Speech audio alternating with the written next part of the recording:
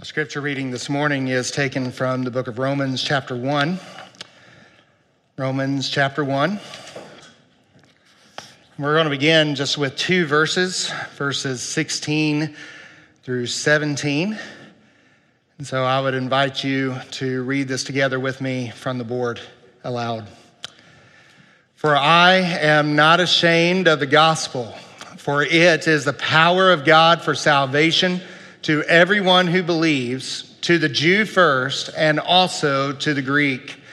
For in it the righteousness of God is revealed from faith to faith, as it is written, the righteous shall live by faith. Let's go to the Lord in prayer. Our Father, we thank you for the amazing gospel that is the power of God unto salvation. Lord, there is no powerful thing that can take the place of the simple proclamation of the word. There is no arrangement of instruments. There is no technical things we can do. But Lord, only the foolishness of the message preached is the power that you give us from on high. For even your weakness is more powerful than men, and even your foolishness is wiser than the wise. Father, we thank you for your love and your care and concern for us, that you have sent your one and only begotten Son to come and live amongst us, to earn the righteousness that we could never earn, and then to pay the penalty for our sin on the cross. Lord, I thank you that on the third day, he rose again, proving once and for all that the price he paid on the cross was enough, and to give us new life in him. And I pray that for every person here this morning, that message, that power, that Savior is their own. And if there's one here that isn't, Lord, I pray today, especially today, that they would come to know you as their one and only Savior, for salvation is of the Lord.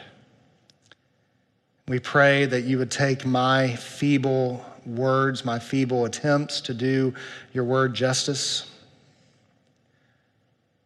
and you would superimpose them with your glorious might to open closed ears, to open blind eyes, to raise dead souls to everlasting life through Jesus Christ. And then may we take that outside of these walls to those to whom we have committed, and even more so. It is in your name that we pray. Amen. Amen. You may be seated, and I would invite you to go ahead and turn in your copy of the Word of God to Romans chapter 1. While you're turning there, I remember the first time. Does anybody remember the first time that you got to lead someone to Christ? Do you remember that? You remember what an amazing joy that it was to do that? I remember my first time. It was at a youth rally in Jefferson County out toward Pine Bluff where I grew up, and I was a student leader. And so at the end of the youth rally, I was one of the ones who was supposed to come up to the front, and I was really what today we would refer to as a counselor, an altar counselor, if you will, or something like that. And I never will forget, a young student came up, and he came to me after the worship rally, and he said, I want to know how I can know Jesus, how I can be saved. And I thought, all right, this is my chance. And then I just kind of totally drew a blank, and I didn't really know where to begin. I didn't know what to say. And the next thing I knew, this came out of my mouth. When God created Adam, and about 70 verses later of Just As I Am, the young kid made a profession of faith. And to be honest with you, I'm not sure if it was a genuine confession of faith or if that boy would have said anything just to get away from me. But afterwards, after that very, very long conversation, my youth pastor kind of pulled me over and he said, Randy, you really don't need to give them the whole barrel. You don't have to pour the whole barrel over them. All you got to do is just kind of tell them some basic things that they need to know. And that's a good question, isn't it? Is what are those basic things that someone needs to know in order to be genuinely saved? And more to the point for us, because I trust that most of us in this room know Christ as our Savior. That's why you're here this morning to worship. That's why the music has the impact it does. That's why the preaching of the word is as attractive as it is because we all know, most of us know Christ as our Savior. But from the standpoint of us being able to faithfully take the gospel out of these four walls and into our community, that's a very good question, isn't it? Is how much do we need to be able to convince? How much do we need to make sure they understand so that we will be faithful to the gospel of Jesus Christ? What are the essentials of the gospel, if you will? First of all, let me tell you, I'm not a big fan of that question. I don't like that question very much because it kind of implies a strive to meet the minimum kind of mentality. And you tend to kind of get two answers. Number one, when I was in Bible college, I was told by one of my professors that under no circumstances should you ever share the gospel with someone in a way that it would take over 7 minutes long. No conversations over 7 minutes allowed. And that's actually pretty long compared to today's standards. I hear people today who advertise and teach methods that should take no longer than 1 minute to share the gospel with someone. Some will say no longer than 3 minutes, etc. And so that's one side of it. And the other side, others will say, no, if you have not taken at least an hour to share the gospel with someone, then you have reduced the gospel to nothing more than a sales pitch. That you're trying to just get it quick out there and try to make converts as quick as you can. I think they're right to be concerned. I mean, come on, 1 minute? 1 minute, 3 minutes? I mean, come on. I mean, there is no way you can convince someone of the truths of Christianity in under 1 minute. There's just no way. There's no way you can convince someone of the truths of Christianity in under 3 minutes or even that. I mean, I'm not a big, I just don't believe that. But on the other hand, what if you don't have an hour? In fact, what if all you have is 1 minute with this person? What if all you have is 7 minutes or 3 minutes with this person? Then what are the essential truths that we need to focus in on?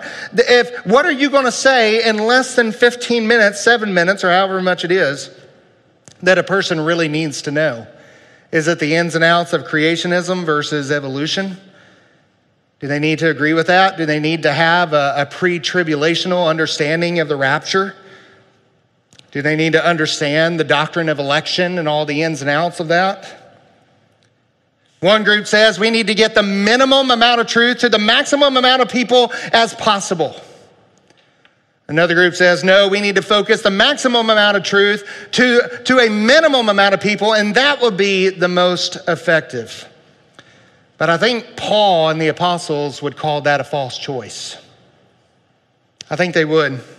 In fact, I like how J.I. Packer and Will Metzger puts it. They say that the goal of the preaching of the apostles was to get the maximum amount of truth into a maximum amount of people as possible. And throughout the book of Acts, we see Paul and the apostles teaching, reasoning, laboring diligently day and night so as to communicate as much truth as they can to every non-believer that they can.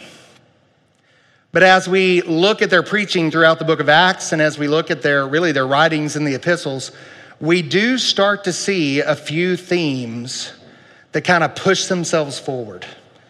We do start to see that there are 3 or 4 kind of essentials that you start to see it makes it, at least in some aspect, and every time that we have one of their recorded sermons.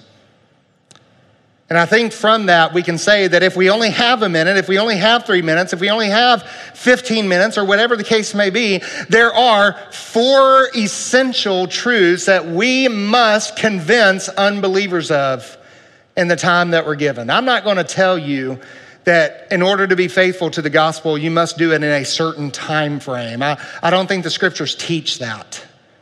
But I will say, however much time you have, you should labor diligently and persuade them and try to convince them of these 4 central essential truths of the gospel that I think push themselves out into center focus in the preaching of the apostles and in their teaching. And so as we look at these, we're going to kind of we're going to trace out Paul's argument, and we're going to see these in the book of Romans. We're not going to look at it verse by verse. We certainly don't have the time to do that. But we are just going to kind of look at these 4 themes that we find from Romans chapter 1 through Romans chapter 4, and we're going to see how Paul kind of works these out. And as you become aware of these, you will start to see these in other places as well.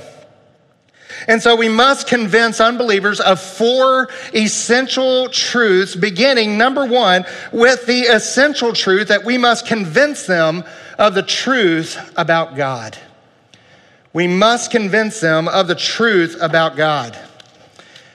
You know, it's strange that all of these cutting-edge gospel programs, all of these things where they claim that they have their thumb on the pulse of culture today, and they'll sell it to the church and say, if you use our gospel presentation, if you use our gospel outline, if you use our program, you will revolutionize your church and you will really be able to reach out to the culture. You know what's strange? And some of them are, the 1-minute method and the 3-minute method and all that stuff.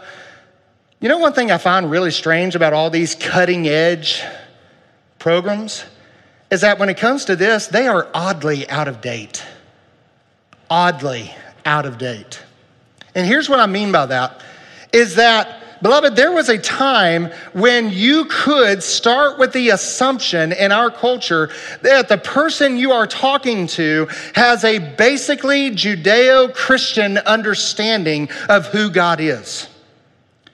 Basically. Now, not to say that there's not problems with it, the big grandpa upstairs, or the with the white long beard, or Morgan Freeman, whatever the case may be.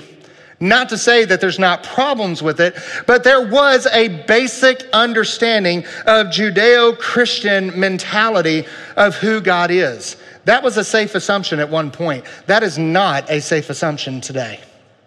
It's really not.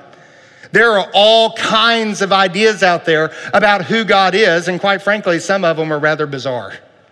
We are all part of God. We are all God. I'm my own God. In fact, you'll find books in the self-help section that address men and women as gods and goddesses and stuff like that. All kinds of different ideas. Some people will say that love is my God and those kinds of things. We simply cannot assume that anymore. And what I have found about a lot of these gospel presentations is that they start off with those assumptions. When we were planning a church in Denver, we went to the latest and greatest evangelistic method. And it started off with that you need forgiveness. And the thing is, you look at that and you say, well, forgiveness from what? Forgiveness from who? Who needs to forgive me? It assumes that they know who God is. They assume they understand what sin is. They assume all of this, all in that first, and that was the first part of the gospel outline. Those assumptions are just not there. God loves you and he has a wonderful plan for your life. You know what an unbeliever thinks when he hears that? Well, that's great. I love me too, and I have a wonderful plan for my life. So me and God, we're on the same page, right? And so a lot of these assumptions are built in to these kinds of things. And so we need to help people today understand who the biblical God, who the one true God is. And there's a couple of things that'll help them do that. Number one, they need to understand that God is the creator. Look in Romans 1 in verse 20. It says, for his invisible attributes, namely his eternal power, his divine nature, have been clearly perceived. Watch this. For ever since the creation of the world in the things that have been made. So they are without excuse. They need to understand that God has made the world, the universe, and everything in it. He is the creator. Now, let me qualify this. This is not the place to get into a creation versus evolution debate. That's a good debate to be had, but I don't think this is the place to do that. But they do need to understand that God is the creator. And what is amazing about this is that the more we understand about the amazing complexity of life, the astonishing ingenuity, the incredible workings of how just about everything in this universe works, the more it is undeniable that someone must be behind it. That someone must have started it all. That there must be some intelligent design to everything that we see. And this is just my experience, but you really don't get a lot of pushback on this point. Now, you will sometimes. I'd say about 60 to 70% of the time, most people are going to concede this point. And so you're really not going to get a lot of pushback, even from lost people. Because as they see the amazing complexity of life, they come to understand that there's no way that this can be just a cosmic accident. There's no way that someone is not behind this. But what you will get a lot of pushback on is the second thing they must understand about God, and that is this, that he is holy. That God is holy. Everyone's opinion about God is that he is good, he is loving, he is fair, and of course he is all of those things. But most people will define those things by their own desires, by their own wishes, by their own worldviews. They will decide what it means for God to be good by their own plans and values. But look at verse 17 in Romans. It says, for in the gospel, the righteousness of God is revealed. In other words, God's own righteousness is what is at stake here. That is what they need to understand. And that's why we say they need to understand that God is holy. That in the gospel, his righteous nature is revealed. And we even see that in Romans chapter 1, verse 18, where he says, the wrath of God is revealed against all ungodliness and unrighteousness of men who by their unrighteousness suppress the truth. This is what is so important to the gospel, is that God is holy. He is complete and absolute moral and righteous perfection. And there is no ounce of imperfection or sin in him whatsoever. 1 John 1:5 says that God is light, and in him is no darkness at all. Beloved, if you have the light turned on in a room, you cannot have darkness. You just can't. They are mutually exclusive.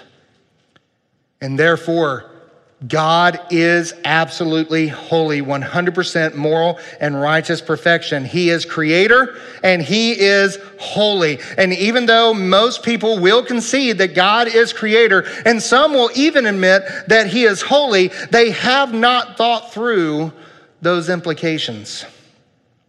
Because, beloved, admitting God created us has some implications, doesn't it? It does.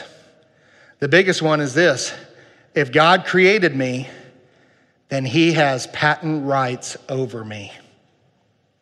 If God created me, then that means that I do not have a right to live and do whatever I want. Most will say that God wants everyone to be nice, play fair, be kind, or even take up some kind of cause. No, God requires absolute holiness from each and every one of us. God's standard is 100% moral and righteous perfection, and anything less than that falls short of the glory of God. And they need to understand this. And because he created everything, that means we are accountable to him. And we're going to see that as we move on. They need to understand the truth about God. But number two, they need to be convinced of the truth of humanity, of who we are. They need to know who God is. But in comparison to God, they need to know who we are. They need to know who we are. And Paul, from Romans chapter 1:18 all the way through chapter 3, verse 20, he takes great lengths to show what humanity is all about. He takes great lengths to show us our condition before God. We were created in God's image. Part of that means that we were created to rule the earth under him and under his authority, showing his care for creation, cultivating it, and enjoying creation. And by the way, we were created to enjoy creation. We certainly were. In a sense, we were his on-site managers, his foremen, if you will, all in pure and a righteous relationship with him. And we were to live in a way that pleases him. And we were to rule the earth and cultivate the earth and care for the earth in a way that pleases him. And God's way of living, God's commands, are basically summarized in two basic commands that we find in Mark chapter 12 and in the other parallels. And that is this: you are to love God perfectly, and you are to love others completely. Essentially, love God completely and love others perfectly. Now, I got those backwards, but you get the point. Can you think of a better way to live than that? To love God perfectly and to love others completely? I mean, how would that revolutionize your marriage? How would that revolutionize your work environment?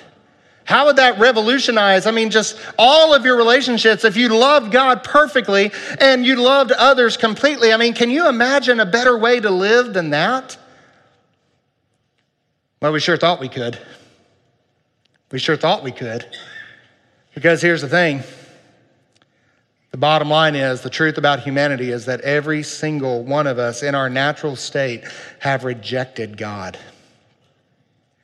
Active rejection.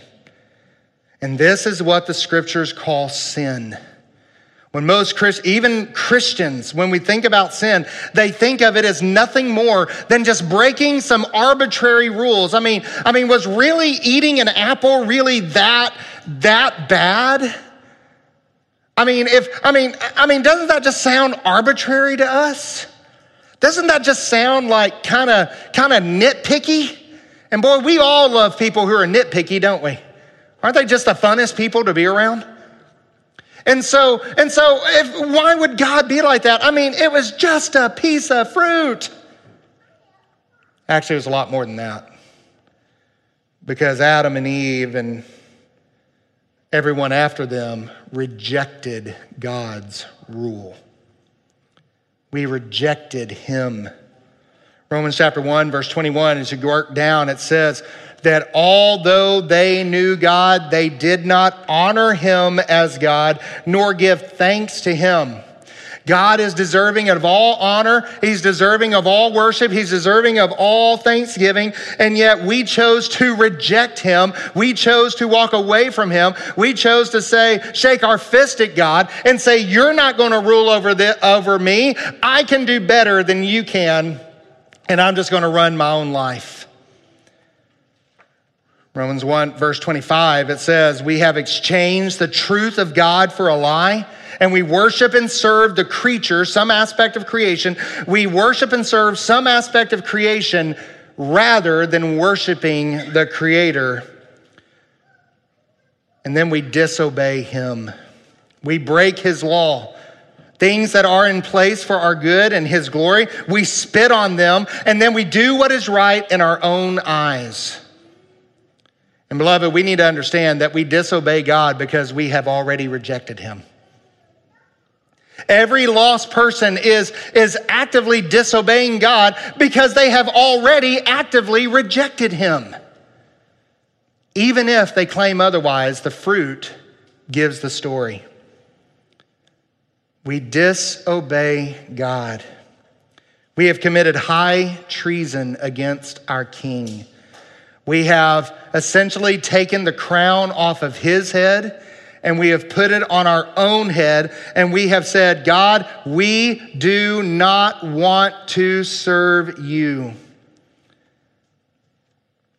So the bottom line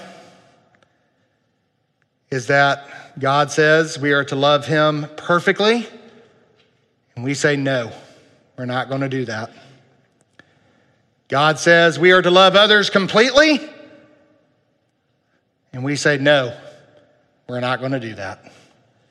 In fact, if you look on down in verses 28 and 30, this works itself out in all manners of unrighteousness, envy, murder, strife, deceit, maliciousness, gossip, slanderers, haters of God, insolent, boastful, disobedient to parents, foolish, heartless, ruthless. The list goes on and on. It's not a pretty picture.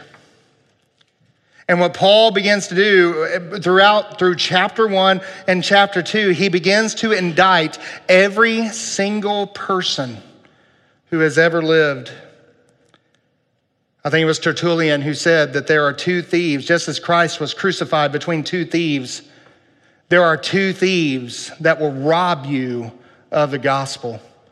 And the first one is lawlessness. And we see that in Romans chapter 1.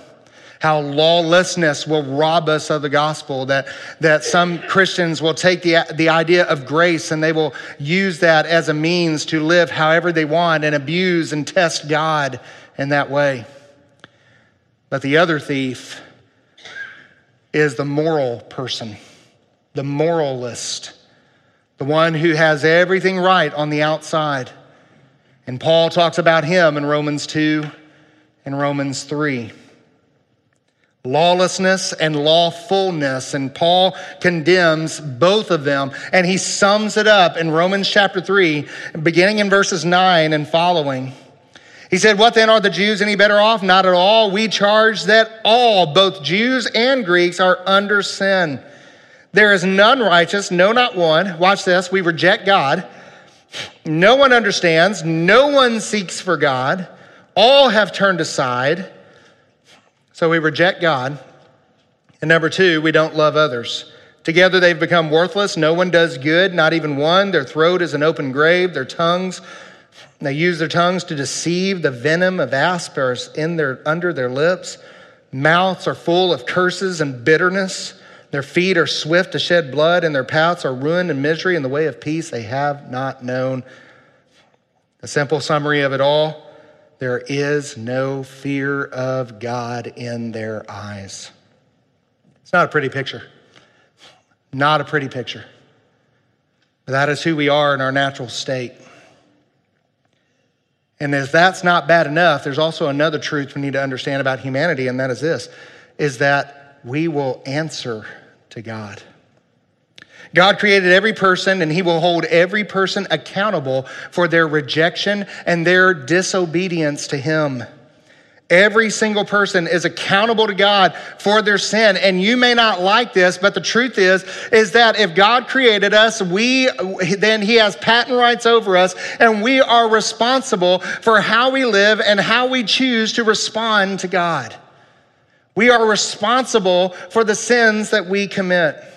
James 1 says that every good and perfect gift is from above, coming down from the Father. If God is a source of every good and perfect gift, then that means to reject him means to cut yourself off from everything that is good and everything that is perfect. God's penalty for rebellion is death and judgment. This means eternity without God. This means eternity in a place that the Bible calls hell. Not a lot of preaching about hell today. It's offensive. It it causes us to kind of wince in our sensibilities. But it is a place that the Bible describes, and it is a place that the Bible warns about, and it is a place that we need to warn others about. Because to cut yourself off from the source of every good and perfect gift is to fall away from a death and judgment that is completely and totally absent of his grace. And beloved, you want nothing to do with that. It is a place of eternal torment. It is a place of damnation. It is a place of always dying, never dead. It is a terrible, terrifying, scary thing. But this is what holiness demands. This is what righteousness requires. And beloved, in truth, we all want justice, don't we? We all want justice. We all want righteousness. I mean, do you really want to live in a world where there is no justice? Do you really want to live in a world that means might equals right? Do you really want that? None of us want that. When you are wronged, you want justice. And when God's holy and righteous character demands justice, he demands that sin must be punished. And when you are eternally guilty, you must pay an eternal price. I've given this illustration before that if John were to come up and slap me in the face, I mean, at the most, some of the deacons might escort him out. I hope they would. They might join in. I don't know. But I mean, nothing's really going to happen to him. I mean, at most, he might get a little slap on the wrist or something like that. Really nothing. But if I went into the White House and I slapped the president on the face, or at least tried to, I'd go to prison. Why? Because the level of your guilt is directly proportionate to the dignity and the worth of the person you've offended. It's just like, you scratch my car, no big deal. Plenty of people have. You scratch a priceless 1970 Ferrari, that's a problem, right? That's a felony. Because that car is so much worth more than my car is. John comes up and slaps me in the face. I'm a nobody. Nobody cares. But I walk up and I slap the president of the United States in the face. I go to prison. Because I'm a nobody. He is the most powerful man in the world. He has dignity and respect. And beloved, when you have sinned against a God who is of infinite worth, who is of infinite dignity, then you are infinitely guilty and you will pay an infinite price. Eternal life in hell. Always dying, never dead. It's horrible. And it sounds rough. And it is.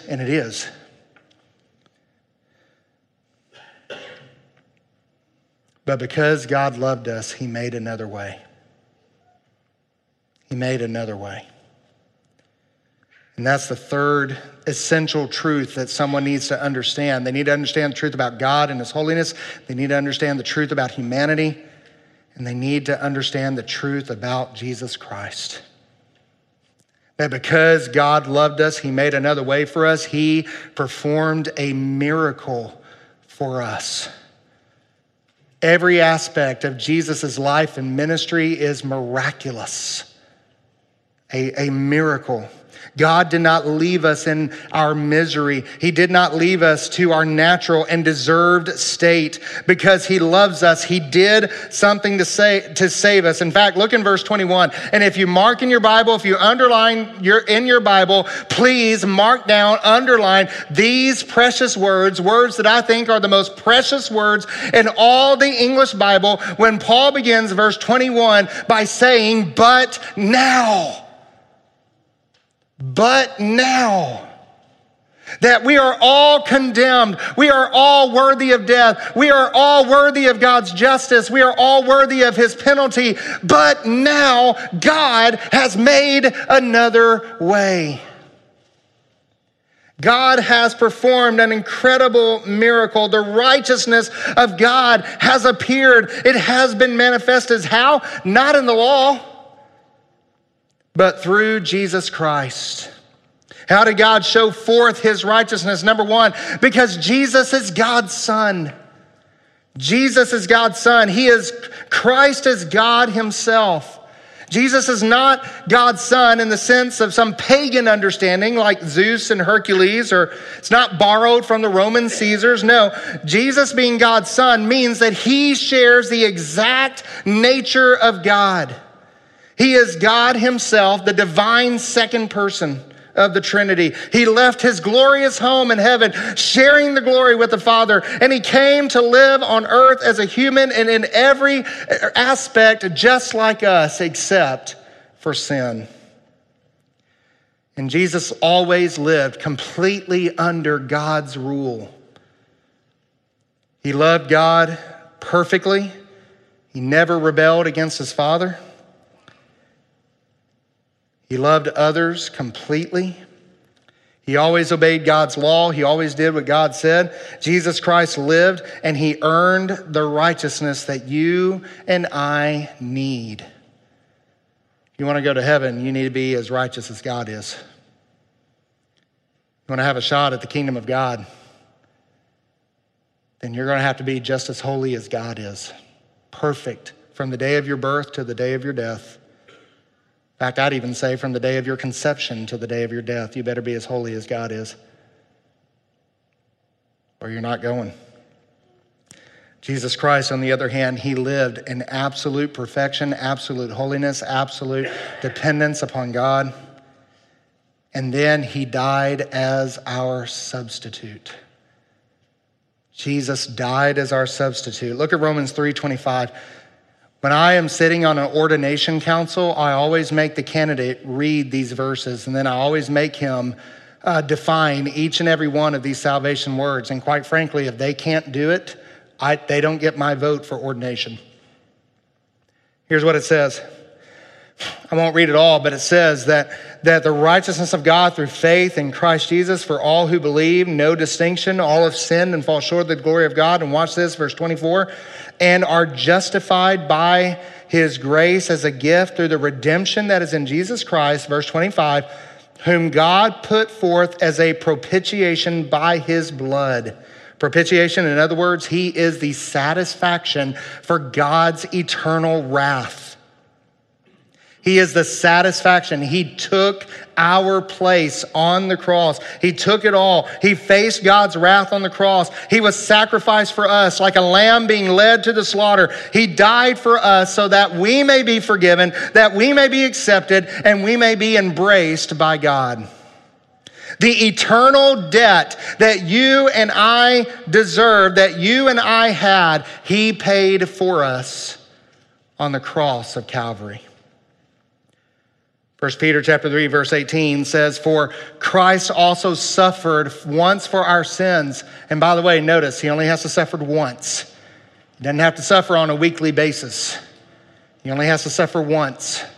He suffered once for our sins, the righteous for the unrighteous, that he might bring us to God, being put to death in the flesh, but made alive in the spirit. You might also just jot down 2 Corinthians 5:21.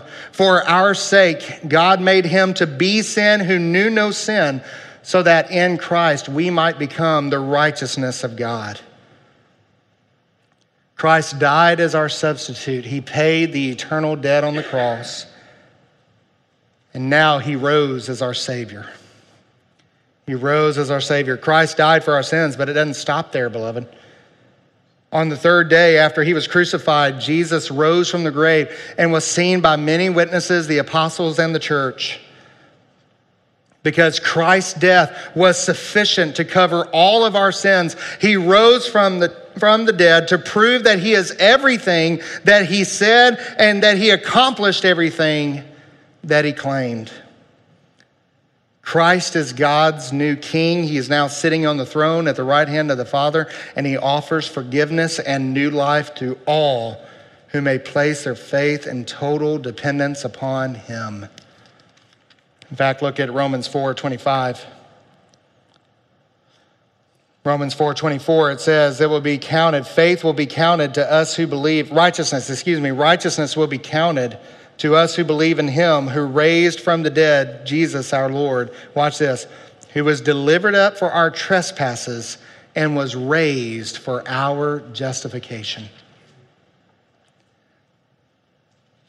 Isn't that amazing?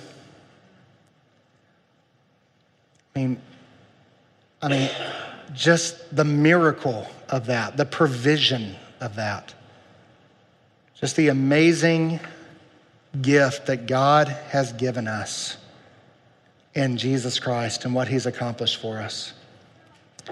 He is God's Son. He died as our substitute. He rose as our Savior. And so with that, we need to convince unbelievers the truth about God. We need to convince them the truth about humanity. We need to convince them about the truth about Christ. And finally, we need to convince them to respond. We need to convince them to respond. Christ has done everything that is required for our forgiveness of sins and eternal life in heaven, and he now offers himself to each and every one of you and each and every one of us as a rescue from his own wrath, as a rescue from his own judgment. And in the church, we have a name for that rescuer. We call him our Savior. He is our Lord and our Savior. He has given everything for us. He has done all the work. Every other religion, beloved, says, do, you must do, you must do. Christ says, done.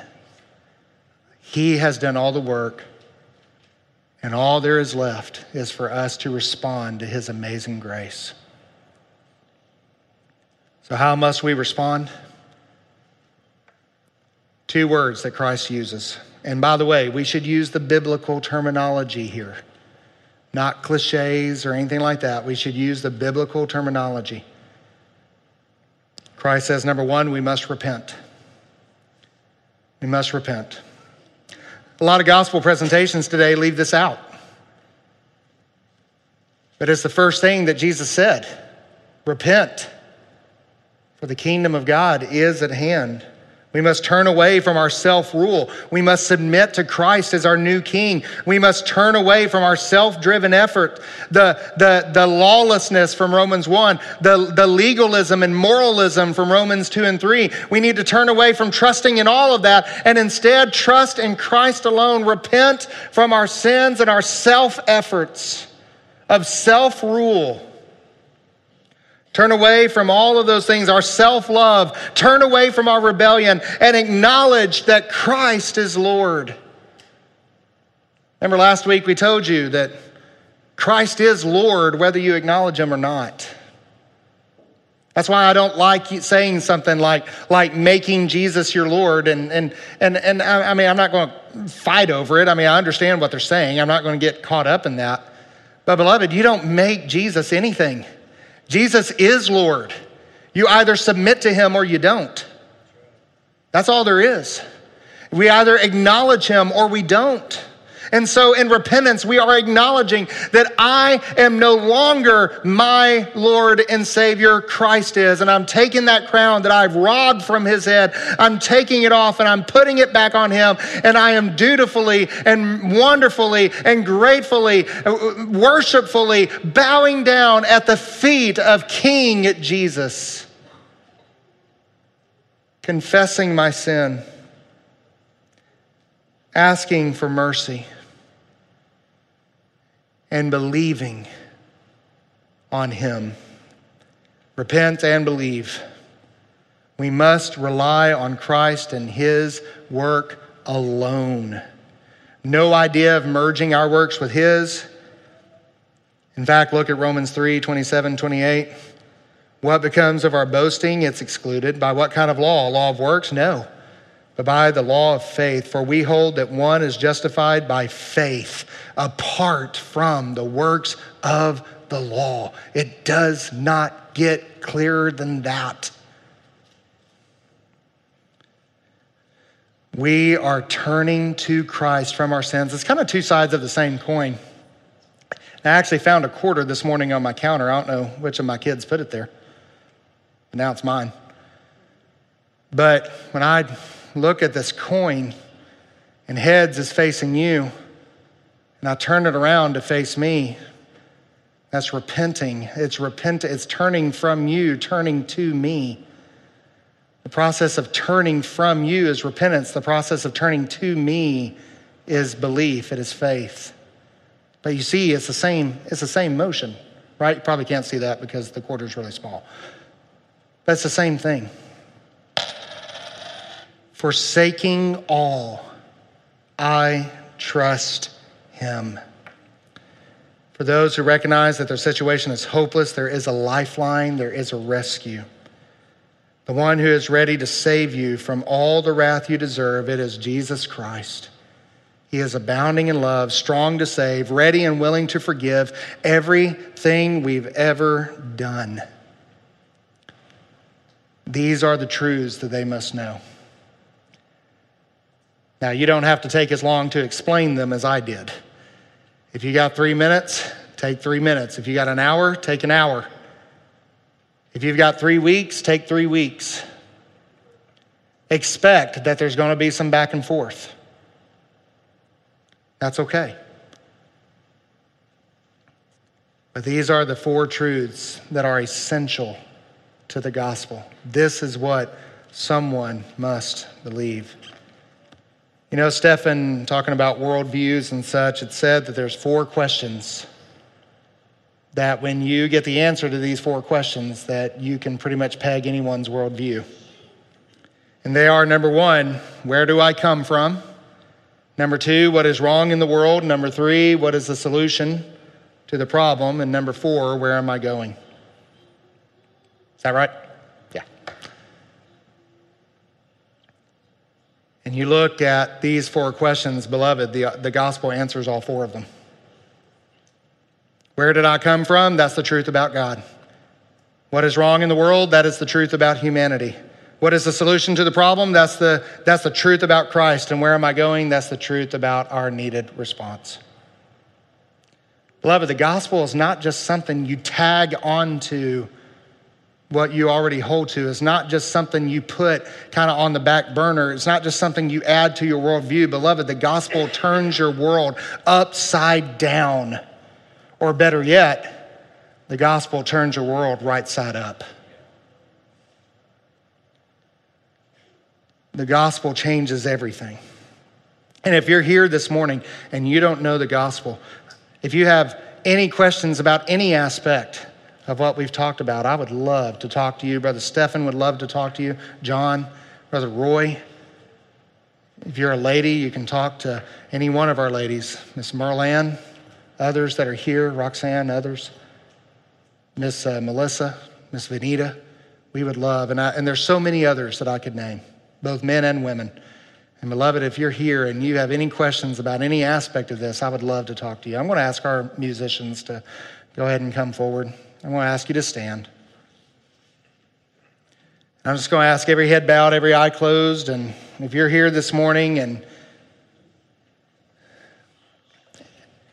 you don't know the gospel, you have not submitted to Christ as Lord, you have not trusted him in full forgiveness of your sins. If you're here this morning and you're still but trying to be saved by whatever culture you belong to or whatever self-driven efforts you're using, whatever it is, I would love to introduce you to Jesus Christ this morning. Let's pray. Father, we thank you for allowing us to be here today. We thank you for these that have come. And Lord, if there is one who doesn't know you, I pray that today would be the day that you would draw them to yourself. I pray that we are being faithful to your gospel, that we are calling and proclaiming your gospel to the ones that we have chosen. And Lord, for the ones that are praying for opportunities, I pray that you would give it to them. And Lord, we pray most of all that you will be glorified because you give the grace. Therefore, you get the glory. And I pray by your grace, someone would come forward today to know you. Someone would come forward to say, I'm going to share this message. Whatever their need is, I pray that you would do business with us this morning. I'm just going to ask you to just keep your head bowed as the musicians play, and I'm just going to ask you to kind of reflect on what all we've said.